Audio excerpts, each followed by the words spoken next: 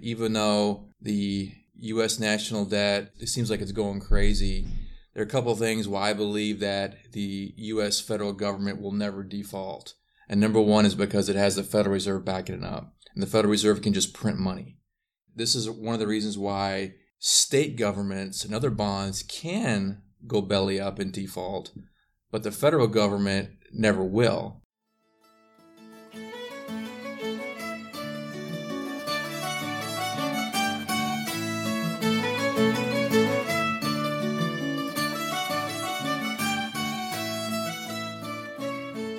Welcome back for another episode of the Post Money Plan podcast. My name is Dallas Post, and I am your host. As you know, I believe empowerment comes through knowledge, so my purpose here is to inform, educate, and stimulate thought within personal finance, economics, and investing. You can find me at postmoneyplan.com or search the Post Money Plan in the iTunes podcast app or in Google Play. All right, so this episode, I wanted to talk about interest rates again because we're starting to see a breakout in interest rates from very long-term trends. Interest rates have been dropping for the last 40 years, really, since the early 80s, when rates really spiked up high and you had U.S. Treasuries going at 18%. They've been essentially dropping for the last 40 years, and we've gotten down to below 3%, down to 2%. And they're starting to rise back up now and really breaking a major trend line. So this could bode big implications for the future. So I wanted to talk again about interest rates and bonds and some of the ideas there. I've got Murray back on the program. We're going to talk bond theory. So welcome back to the show, Murray. Thanks. Glad to be here. All right. Take it away. Okay. I'd kind of just like to cover what interest rates are doing right now, as well as how bond prices behave, and just put bonds into the overall portfolio picture with a little bit of portfolio theory. But one of the things, probably the most important thing about bonds, is that it has to do with compound interest. Compound interest is one of the most powerful things in the universe, at least according to Einstein. That's what he said. And for those of you who don't know what compound interest is, that just basically means interest upon interest upon interest. So for instance, if you're making 10% off of your investments, and then you make that 10%, add that to your principal, and you earn 10% in addition to that, that adds up a little bit at a time, and then eventually your returns become exponential. I think a great example of that, to put it in perspective where people can understand that, is the population of the world. If you hear about your grandparents saying, when I was a kid, the population was only 2.5 billion or whatever it was back then, and it's only been growing at 2-3% a year. And yet in our lifetimes, it's that 2%, 3% compounded continually that has exponentially increased to where we are now at like 7.5 billion people. And that's exactly that compound effect coming into play. Yeah, that's exactly right. The interesting thing about compound interest is that it doesn't just apply to bonds. It can apply to investments as a whole. Like, if, for instance, stocks, that can also compound exponentially as well. And so it's not just a rate of interest that you earn on bonds, but compound interest that you could earn in a business. You can earn on bonds. You can earn off anything. Anyway, I kind of wanted to also kind of cover the different types of bonds and how they differ. Number one, like, you have treasury bonds, as I covered before, but also you have municipal bonds, which are issued by state entities, as well as corporate bonds. And the thing is that corporate bonds also follow the interest rate paradigm, meaning that when interest rates go down, bond prices go up and vice versa. But the problem with corporate bonds is that they are tied to underlying business conditions. Like, for instance, during the financial crisis of 08-09, corporate bonds took a 9% hit downward, even though interest rates went down. Historically, during the Great Depression, when stock prices lost 90% of its value, corporate bonds took a 50% hit back then. So corporate bonds are definitely a good asset class, but you got to keep that in mind as well. When interest rates go down, your corporate bonds could also take a hit, though not as significant as you would owning stocks. And back in 2008, you actually saw a spread in interest rates between treasuries, municipals, and then corporate bonds. And even within corporate bonds, like investment grade and high yield, you saw the spreads widen. And what that shows is that investors were placing a premium on lower default risk. Right. Because the prospect of more potential borrowers going bankrupt or not being able to pay the loans was higher. And you saw that in high yield bonds of corporations that were not in good financial situations, that people really penalized those borrowers in their bond prices. Right. And sought safety in treasuries. Yeah, and even your AAA rated corporate bonds had a pretty sizable spread there. It's just because during a financial crisis, when there's a liquidity crunch, it's just hard to find buyers to buy bonds or anything, as opposed to normal good business conditions. But definitely, you want to look at your default risk, probably number one, as well as the health of the overall economy and inflation, things like that. The best bonds to buy are probably U.S. Treasury bonds. Even though the U.S. national debt, it seems like it's going crazy, there are a couple of things why I believe that the U.S. federal government will never default. And number one is because it has the Federal Reserve backing it up. And the Federal Reserve can just print money. This is one of the reasons why state governments and other bonds can go belly up and default, but the federal government never will, because the federal government has that central bank that can continuously print as much money as it needs. The only consequence really is long-term inflation. I mean, the more that a government runs up its national debt and prints up more money, the purchasing power of that underlying currency in the U.S., the dollar, is just going to erode over time. Yeah, one of the biggest concerns you have as a bond investor is default risk. So you want to make sure that the person you're loaning money to is not going to default and not be able to pay back the original money that you gave them. So that would be a huge loss to you if you not only lost 5% on your investment, but you lost the entire principal of what you loaned. So in the case of the U.S. government, with the central bank having control of the Federal Reserve, you essentially eliminate that default risk.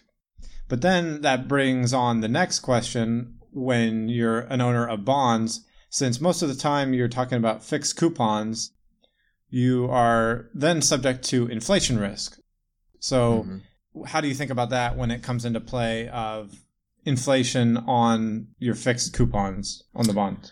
Well, inflation risk is definitely a concern, and inflation has been growing, or at least according to policymakers in the United States, they've wanted to have a targeted inflation rate of about 3% per year. The thing is that if you own any kind of fixed income, interest-bearing bond, whether it's a corporate bond or even a bond from just an individual or a state government, corporation, anything like that, they are going to have that inflation risk as well.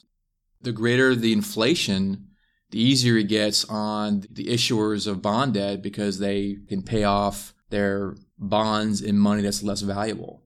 But still at the same time, state governments and corporate bonds, corporate entities still have a default risk, and something that the U.S. federal government doesn't have with treasury bonds, with the Fed backing it up.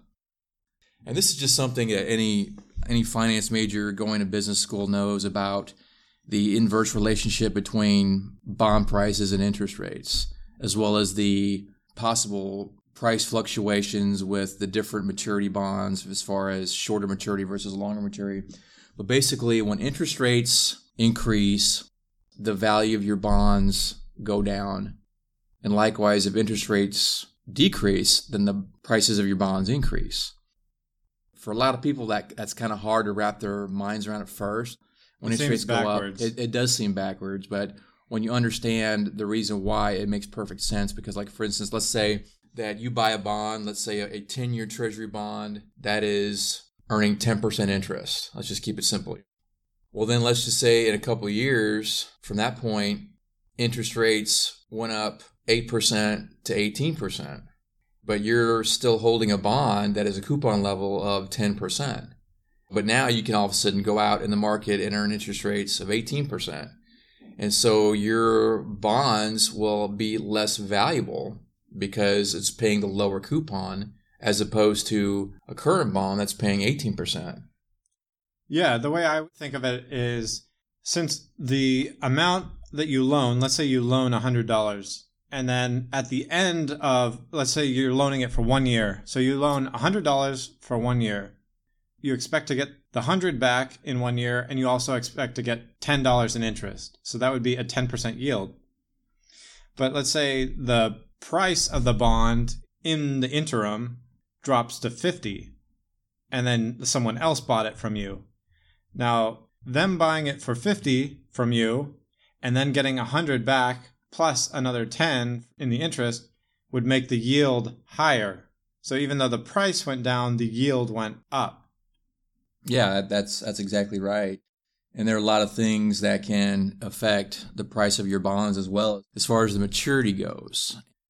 In addition to interest rates and bond prices being inverted, the longer maturity your bonds are, the bigger the price swings are going to be. Like, for instance, if, say, you've got bonds maturing in 10 years, earning 10% interest, and then they jack up to 18%, well, if you bought a 30-year Treasury bond, your loss will be even greater than your 10-year maturity bond.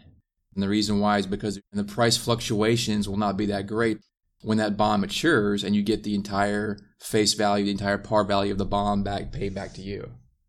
And I don't recommend this, but if you're wanting to time the markets and you think that interest rates are going to fall suddenly, then you definitely want to buy some 30-year Treasury bonds to maximize your capital gain. Likewise, if you think interest rates are going to go up, you want to buy the shorter-term bonds. But as I'll get to later in the program, it's really almost impossible to predict interest rates, and just the way it's almost impossible to predict future stock prices or like the roll of the dice or anything like that. Well, just to play the devil's advocate here. Sure, let's hear it. Interest rates are directly related to Federal Reserve policy. Mm-hmm. For example, where we are now in the current cycle of things, the Federal Reserve is telegraphing what they will do in the future. They want the market to have confidence in what they say, so as to affect and manipulate the market. So they are telegraphing that we plan to be raising rates, short-term rates, over time. So in that sense, in like a few-year time horizon, we should know what to expect in the sense that they intend to raise short-term rates if they can, if they feel that they can based on the economy. So in that sense, we kind of do know where they will go in the short term. Yeah, and I mean, I think that in general, people can possibly predict prices when it comes to, as of this date, I mean, the stock market is just breaking new highs and just going gangbusters. And so if you ask yourself, well, are stock prices high or are they low right now? Is the economy good or is it bad? And historically, the absolute best time to buy stocks is when no one else wants them, when they're in the toilet. Like, for instance, in the year 2009, or historically, probably the best year to buy stocks was the year 1932, which is when the stock market bottomed out after the stock market went on its massive tear. And with interest rates, you can kind of ask yourself, well, are interest rates high or are they low right now? In the year 1980, 1981, they were at absolute historical highs. And probably starting in 2009 and 2010, and even right now, even though they've kind of edged up a little bit, interest rates have been kind of historically low. And so if you want to invest in bonds and you're probably thinking, well, it's possible that interest rates could be going up just because of the economy is heating up. Even though I may not think investing in stocks always a good idea, I could definitely put my money and I want to save it. I want to make something off. I could put it in 2 to 5 year Treasury bonds. So if interest rates do spike up, I'm not going to get hammered. Yeah. So in that sense, it's very simplistic. When it comes to investing, people seem to want to be awed by some very complex system, when in reality, it's probably keeping it simple that's the best thing. I agree. And if you're going to talk about timing the market, then a simple approach to looking at the valuation of things relative to historical norms is not all that complicated, but seems to be pretty salient over time in terms of 10-year, 20-year performance relative to market multiples and things like that, there's a pretty strong relationship when you look at that. So either a PE multiple on the market or interest rates where they're at relative to historical norms. We have seen over the last 100 years or so, pretty strong relationship there. Right. Also, I kind of wanted to get into how that owning bonds can really fit into your overall portfolio and the long-term growth of your portfolio, which is where I think the real strength of owning bonds are. You want to have a balanced portfolio. You want to invest in different asset classes. You want to have interest-bearing instruments like bonds as well as risk assets like stocks. And historically, stock prices and interest rates have behaved independently of one another. In most cases, I would say 80%, they kind of act inversely. And the reason why is because you look at historically the business cycle, when the economy is really, really bad, like what happened in 2009, 2008, interest rates bottom out. And then as the economy heats up and it gets better and better and the demand for loans increases, then interest rates go up to compensate for that demand. And so your stock prices are going up and your interest rates are going up, and then your bond prices are going down. But just because your bonds are taking a hit when interest rates go up doesn't mean you should dump them, because no one really knows what's going to happen in the grand scheme of things. I think what you're getting to there is not necessarily specific to bonds, but about the principle of reducing the volatility in your performance of your portfolio. And just because of simple math, if you lose 50%, it takes 100% to get back to even. That's right. Yep. If you're reducing those drawdowns in your investments, it is beneficial to you, the returns of your investments over time, because the real hits are when you're taking a 75% loss on your portfolio. It takes a lot of gain to get back to even, versus if your returns aren't as strong, but you're only losing 10% drawdowns on your portfolio, it's a lot easier to make progress and keep growing. That's exactly right. If you take a 50% loss in your portfolio, you're going to have to make 100% rate of return to break even again. And, making 100% gains is not child's play. It's difficult historically. Just to show how it's exponential, if you lose 75% on your portfolio, so you go from 100 down to 25, you have to go up 4 times to get back to 100, right? So it just magnifies. The more you draw down, the harder it is to get back to even. That's exactly right. And mathematically, that's why investors who only buy stocks on margin are really long-term going to get murdered, because if you take a 50% loss in your stock portfolio at 2-to-1 margin, that's basically a 100% loss, which is impossible to recover from unless you build your assets back up again, through savings and labor. But that's why I don't recommend at all using margin in your investment portfolio unless, there's something, you get some kind of sure thing scenario that comes along. But the only time I've seen that using margin works is when you have definite information about a short-term price movement. Something else that I want to cover is as far as, and not just because of that bonds are good when it comes to earning a rate of return on interest, but as far as the portfolio diversification, as I mentioned earlier, the best time to buy stocks is when no one else wants them, is when we're in a financial crisis, like what we saw at the bottom in 2009 and 1932.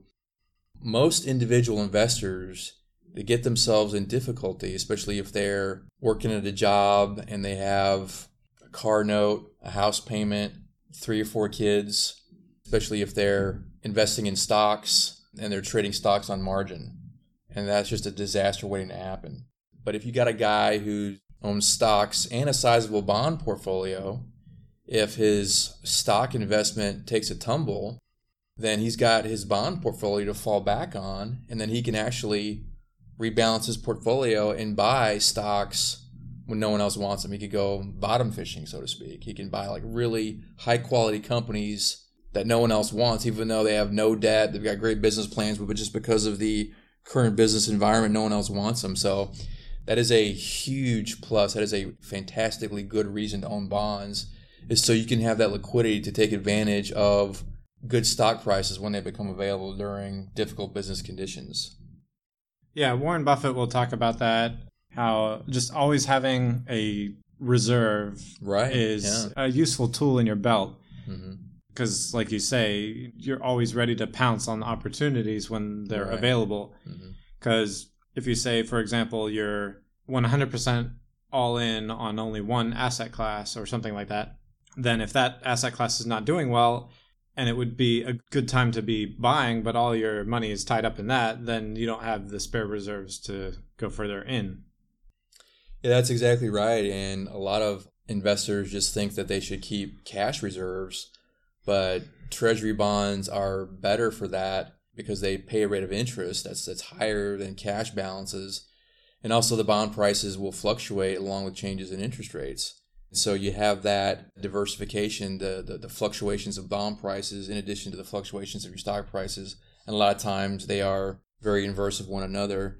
And so that's a wonderful reason to own treasury bonds, even though a lot of people are down on them just because interest rates are so low right now. But it's important because they're highly liquid. You can sell treasury bonds pretty much anywhere in the world. So, but yeah, we were talking about trying to time the market And how it's impossible. I'm just going to say that it really is virtually impossible to try to predict interest rates, except in the extreme example of generalities when people look at, well, interest rates are extremely high or extremely low right now. And if people who try to speculate to try to make capital gains in interest rates is just folly, especially if you're buy a bond portfolio on margin, the way if you try to predict stock prices and buy stocks on margin there too. But it's really impossible to time the markets. It's sort of like trying to predict the roll of the dice. But I mean, when I was younger, around my mid-20s, I was under the delusions that I could predict the markets, even though no one else could before me. And I was under the illusion that I could, and I paid the price because of that. And so I've just relegated my investment strategy on things that will pay off long-term over time, things that you are guaranteed to win if you do it right, no matter what happens with the market. So I keep going back to the diversification between stocks and bonds and other asset classes. And if you keep your portfolio balanced during situations like that, when there's an extreme market event, that you're going to be positioned to do well no matter what happens. I saw an article, I think yesterday, that was talking about there's a benchmark basically that they were using as a proxy for the performance of active versus passive management, and that only 5% of the active management was outperforming the passive. So if you were fortunate enough to be in the 5%, you could squeak by the performance of the passive management, but otherwise the people who are putting no effort into it were outperforming the others, which is kind of funny. Yeah, it makes you wonder, and that goes back to the whole argument of modern portfolio theory, as far as it's better just to buy a stock index fund as opposed to an active management fund that charges a higher management fee to manage your assets. But I kind of want to also touch on individual bonds versus bond funds. A lot of investors, they think, well, it's just easier to buy a treasury bond fund. So I'm just going to buy my fund, and then I won't even mess around with individual bonds. That's a mistake. I believe that with spreads the way they are, as far as treasury bond spreads, it does make sense to have a bond portfolio composed of separate bonds, because number one, you'd be paying a management fee to the bond fund company when pretty much all they're doing is just passive investing, which you can pretty much do yourself. And so if you just get a laddered portfolio, treasury bonds are highly liquid. You can sell it and then get cash for it within 3 settlement days. So I just believe that treasury bond funds are a poor investment. You should just buy the treasury bonds outright. Depending on how the fund is structured, there could be huge risks with bond funds, in the sense that if they're bundled into an ETN, so an exchange traded note, then the issuer of the bond fund is synthetically creating the bond fund. Mm-hmm. So in the portfolio of the bond fund, it may not own exactly those particular like treasuries or corporate bonds or whatever. So that if the issuer has financial problems, they could default on the fund and then you could lose your entire investment potentially, which would be a huge loss where theoretically you think you're investing in treasuries that have no default risk. Right. But if you're in a fund that synthetically created, so an exchange traded note bond fund, Mm-hmm. then even if it has treasuries, you're still open to the risk of losing everything in that particular investment. Kind of going back to just how bonds played an overall portfolio, I think is the real strength of investing in bonds. You know, a portion of your assets in treasury bonds, you'll be protected, and not just because of an economic downturn, just because of any kind of liquidity concerns you may have. And just the way that, as I mentioned earlier, about how you can take advantage of investment opportunities in stocks or other assets, possibly even real estate, if you find like a really good deal on something and no one else is buying it because business conditions have just deteriorated. And so just the way that bonds fit into your overall portfolio is really the strength of them. Yeah, so just a summary thought. There is definitely a place for bonds, and you can kind of think of them as cash in your portfolio, but like a superior version of cash, Right. if you're thinking of U.S. Treasuries. So there's a diversification benefit, reducing the volatility of your portfolio, which mathematically is going to provide an improvement to your portfolio performance over the long run and give you opportunities, kind of like bullets in your chamber to fire when the opportunity strikes. Thanks again for coming back on the show, Murray. Thanks. Glad to be here. Enjoyed it. All right. Catch us next time on another episode of the Post Money Plan podcast.